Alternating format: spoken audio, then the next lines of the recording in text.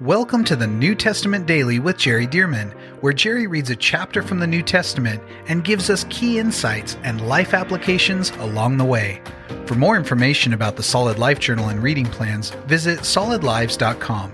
And now, let's get into today's reading. Okay, here we go.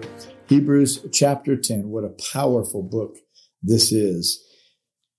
Chapter 10 says this: For the law, having a shadow of good things to come, and not the very image of the things, can never, with these same sacrifices which they offer continually year by year, make those who approach perfect. Let me just hit that quickly, because this is sort of a theme that we've been talking about here in the last couple of chapters. It says, for the law having a shadow of the good things to come. Now, when he says the law, he's talking really generally about the Old Testament, but specifically about the first 5 books of the Bible, the law of Moses. So he says the law having a shadow of good things to come. Well, what does that mean? That means that all of those laws that were saying you can't do this and you can't do that, and you have to measure up to perfection, really, all those laws were showing that there was going to come a man, the Lord Jesus Christ, the God-man. He's God, but he's also a human being. And so he's going to come, and guess what? He's going to fulfill the law. He's going to be that kind of an innocent, perfect man that actually can and will keep all the standards, and then he'll die in our place as if he didn't. But nonetheless, it's also a shadow of how we can be before the Lord, that in the Old Testament, there was still the weakness of human flesh. But in the New Testament, you can be born again. And so even though your flesh is weak, you have a born again spirit. You're a new creation in Christ Jesus. And then with the power of the infilling of the Holy Spirit, you have the ability to tell your flesh, no, you're not going to live like that. You're going to live for God. You're going to be obedient. You're going to do right before the Lord. Folks, we can do this. What was done in the Old Testament, all those laws that they could not fulfill because they were weak, in the New Testament, those were a shadow of this, that now we can do it. So notice again, for the law having a shadow of the good things to come, and not the very image of the things, can never, with these same Old Testament sacrifices, which they offer continually year by year, make those who approach perfect. For then would they not have ceased to be offered? For the worshipers, once purified, would have had no more consciousness of sins if those sacrifices of the Old Testament would have really cleansed them. Then those worshipers would not have had a consciousness of sin. See, the blood of Jesus washes away our guilty conscience as well. And we can actually have joy in his presence and really not only be forgiven, but feel forgiven from the heart, from the core of our beings. Verse 3, but in those sacrifices, there is a reminder of sins every year. For it is not possible that the blood of bulls and goats could take away sins. Therefore, when he, Jesus, came into the world, he said, sacrifice and offering you did not desire, but a body you have prepared for me. See, a physical human body. So God didn't desire the sacrifices of animals to pay for the sins of men. They couldn't. But Jesus said, a body you prepared for me. You gave me, who has always been God, his spirit in eternity past. He said, you gave me a human body. Why? So that I could die and be the sacrifice. He said, but a body you have prepared for me. In burnt offerings and sacrifices for sin, you had no pleasure. Then I said, behold, I have come. In the volume of the book, it is written of me. The Old Testament was really written about the Lord Jesus Christ. In the volume of the book, it is written of me. Of course, prophecies of his coming as well. To do your will, O God. He said the Old Testament was written, including those types and shadows, the symbolisms of the old law and the sacrifices. All that was written about the New Testament time. Verse 8, previously saying, sacrifice and offering, burnt offerings and offerings for sin, you did not desire, nor had pleasure in them, which are offered according to the law. Then he said, Behold, I have come to do your will, O God. He takes away the first, that he may establish the second. Talking about the first covenant and establishing now the second covenant. By that, we will have been sanctified through the offering of the body of Jesus Christ once for all. And every priest stands ministering daily and offering repeatedly the same sacrifices which can never take away sins. But this man, capital M, that's the Lord Jesus Christ, but this man, after he had offered one sacrifice for sins forever, sat down at the right hand of God, from that time waiting till his enemies are made his footstool. I remember being in Bible college way back in the mid-1980s. And boy, that particular verse really ministered to me. Listen to this.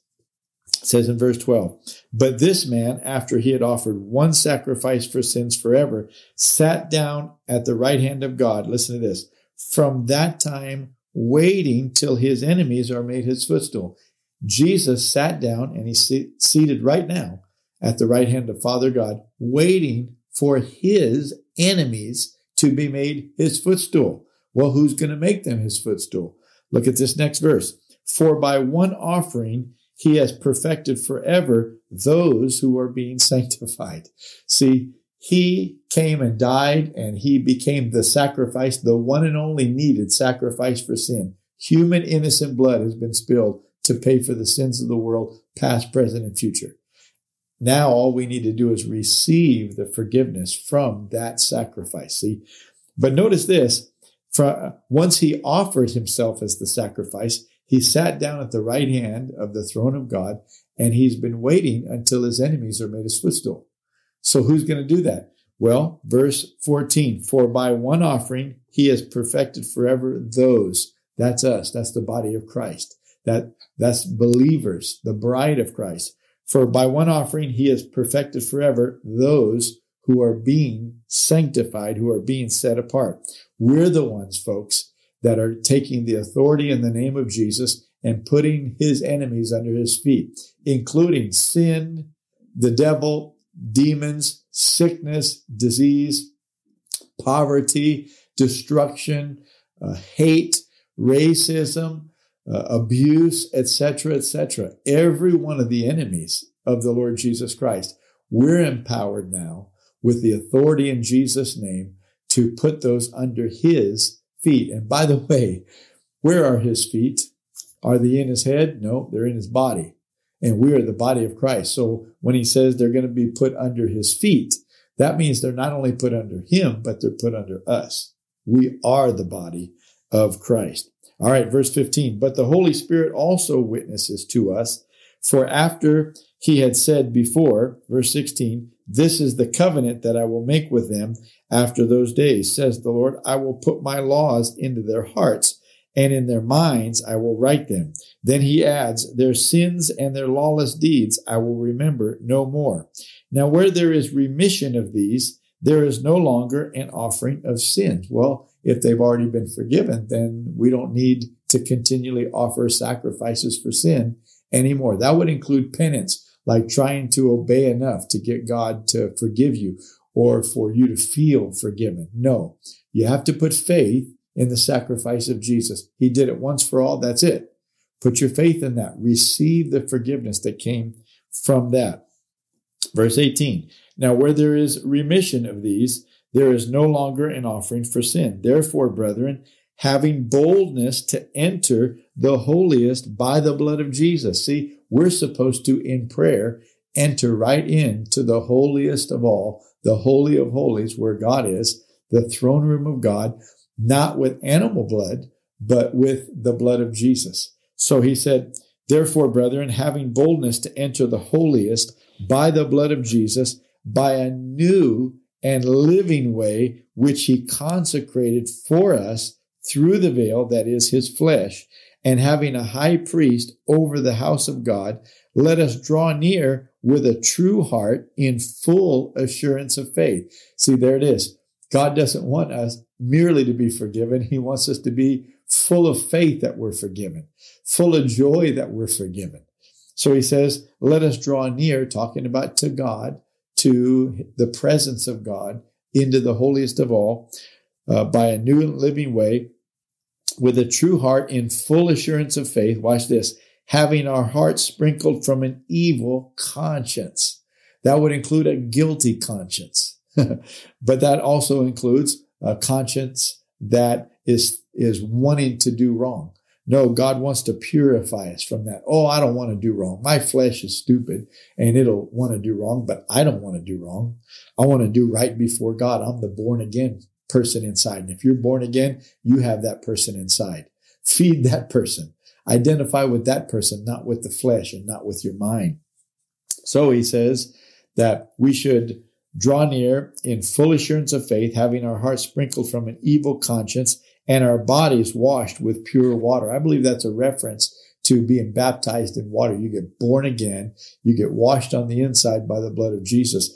And then by being baptized, you're going through an exercise and you're feeling that washing on the outside that is helping you to understand what happened really on the inside.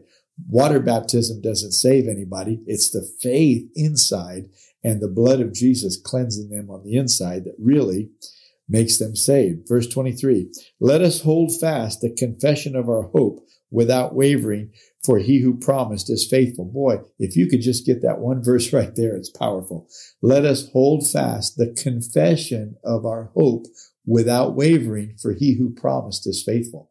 So because the Lord promised, because God's word is truth, and he promised these things, let's hold fast the confession of our hope without wavering. In other words, let's speak as if the promises of God are true and as if God is going to bring them to pass, even if it doesn't look like it, even if it looks impossible. Let us hold fast the confession of our hope without wavering, for he who promised is faithful. Verse 24, and let us consider one another in order to stir up love and good works, not forsaking the assembling of ourselves together, as is the manner of some, but exhorting one another, and so much the more as you see the day approaching. Let me just give you a different way of saying that. Hey, the closer we get to Jesus coming back, the more we need to be meeting together as believers. Let us not forsake the assembling of ourselves together, as is the manner of some, as some people do. Some people go to church less and less these days. But the Bible says, no, the closer you get to the coming of the Lord, you need to go to church. You need to be a part of church, whether that be a church on a campus somewhere, a church in a home. You need to be with believers, having church, doing church more and more frequently as the day of the Lord approaches. Why? Because the days are going to be evil, because you're going to be tempted to veer off. So he said, by getting together, we can stir one another up to love and good works. Okay, verse 26. For if we sin willfully, this is really interesting that he says we need to not forsake the assembling of ourselves together, but get together even more as we see the day, capital D, the day approaching.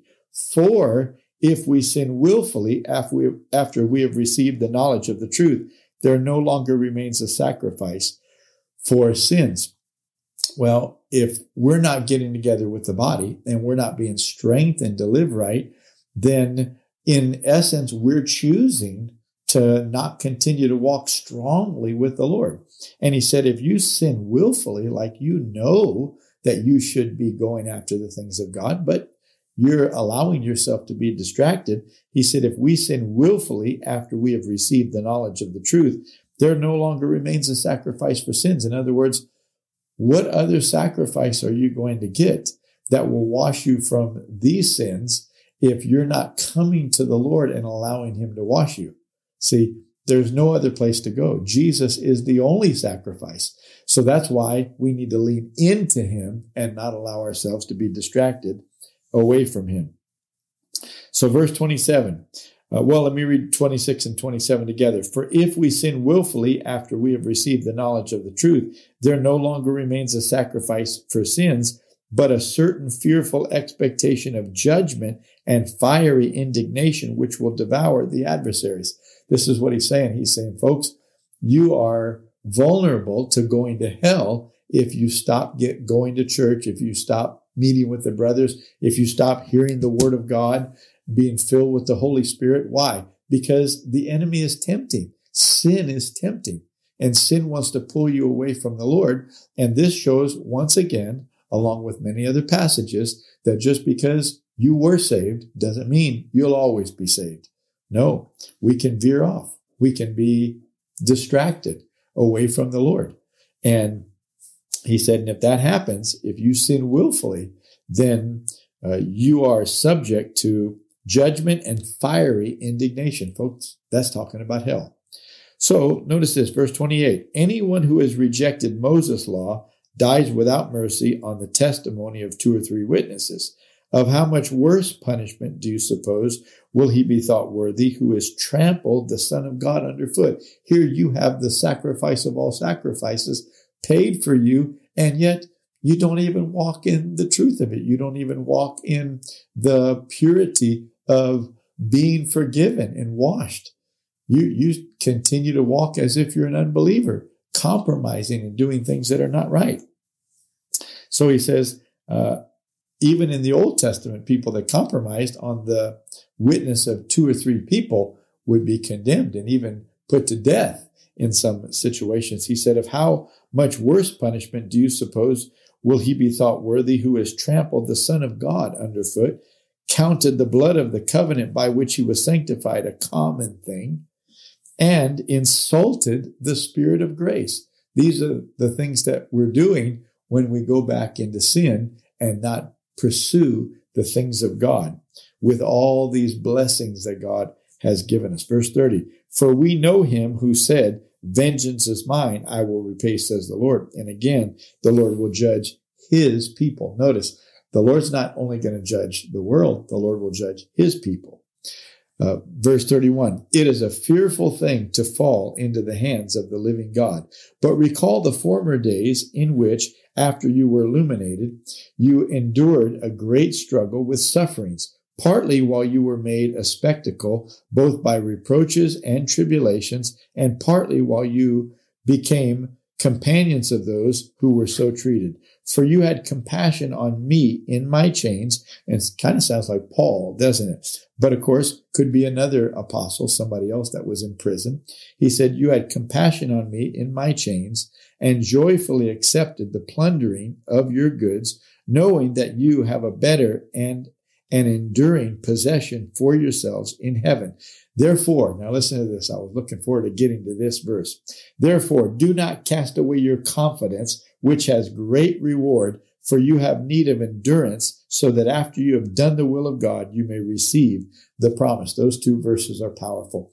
Therefore, verse 35, do not cast away your confidence, which has great reward, for you have need of endurance, so that after you have done the will of God, you may receive the promise. Folks, we have to be careful that we don't get discouraged. Don't cast away your confidence. God's word gives us promises. Jesus made a covenant, swearing in his own blood that God would keep his promises. But we have to keep and retain our confidence in the word of God. He said, don't cast away your confidence, which has great reward. If you can be confident about the word of God and walk in it, in that confidence, he said, you'll receive great reward, for you have need of endurance. In other words, this is not a sprint. This is a long cross-country race, so to speak, a marathon. Therefore, do not cast away your confidence, which has great reward, for you have need of endurance, so that after you have done the will of God, you may receive the promise. For yet a little while, and he who is coming will come and will not tarry. Oh, a lot of people think, oh, is Jesus really ever going to come back and such? Well, that's what people said about the first coming. Is the Messiah ever going to come? Well, guess what? He did and did exactly what the prophecies of Scripture said he would do in that first coming. Of course, the Jewish people didn't see the difference between the first and second comings, which is largely why, or at least a good part why, many don't believe that Jesus is the Messiah, because he didn't fulfill the other prophecies that we know will be fulfilled in the second coming. For yet a little while, verse 37, and he who is coming will come and will not tarry. Now, here's what we need to do now. Now the just shall live by faith. But if anyone draws back, my soul has no pleasure in him. Folks, that's not us. We're not of those who draw back. We're of those who press in and press forward. He goes on to say here in the last verse of chapter 10, but we are not of those who draw back to perdition, but of those who believe to the saving of the soul. Folks, that's us. We're not the retreaters. No, we're the advancers. We're the ones who believe the promises, and we keep moving forward against all odds, against impossible situations, knowing that our God is so powerful, he causes the impossible to be possible. Praise God. Well, thank God for Hebrews chapter 10. I pray this is ministering to you. God's word is truth, and these promises are in the Bible so that we can live by them. I've enjoyed being with you today. I look forward to Hebrews chapter 11, another famous chapter tomorrow. Thank you for joining us for the New Testament Daily with Jerry Dirmann. And thank you to those of you who have partnered with Solid Lives to help get this daily podcast and other resources like it to thousands of people around the world. If you would like to partner with Solid Lives, visit solidlives.com/give. To find out more about the ministry of Solid Lives, how you can be a part of this church planting and disciple-making movement, or for more great teachings and resources by Jerry, visit solidlives.com. We also want to invite you to check out Jerry's other podcast called The Jerry Dirmann Podcast. Here, Jerry shares with us at least weekly from God's Word, challenging us and equipping us to fulfill the amazing plan that God has for our lives. You can find links to this podcast as well as Jerry's YouTube channel online at solidlives.com. Thank you again so much for joining us, and we'll see you right here tomorrow as we jump into the New Testament Daily with Jerry Dirmann.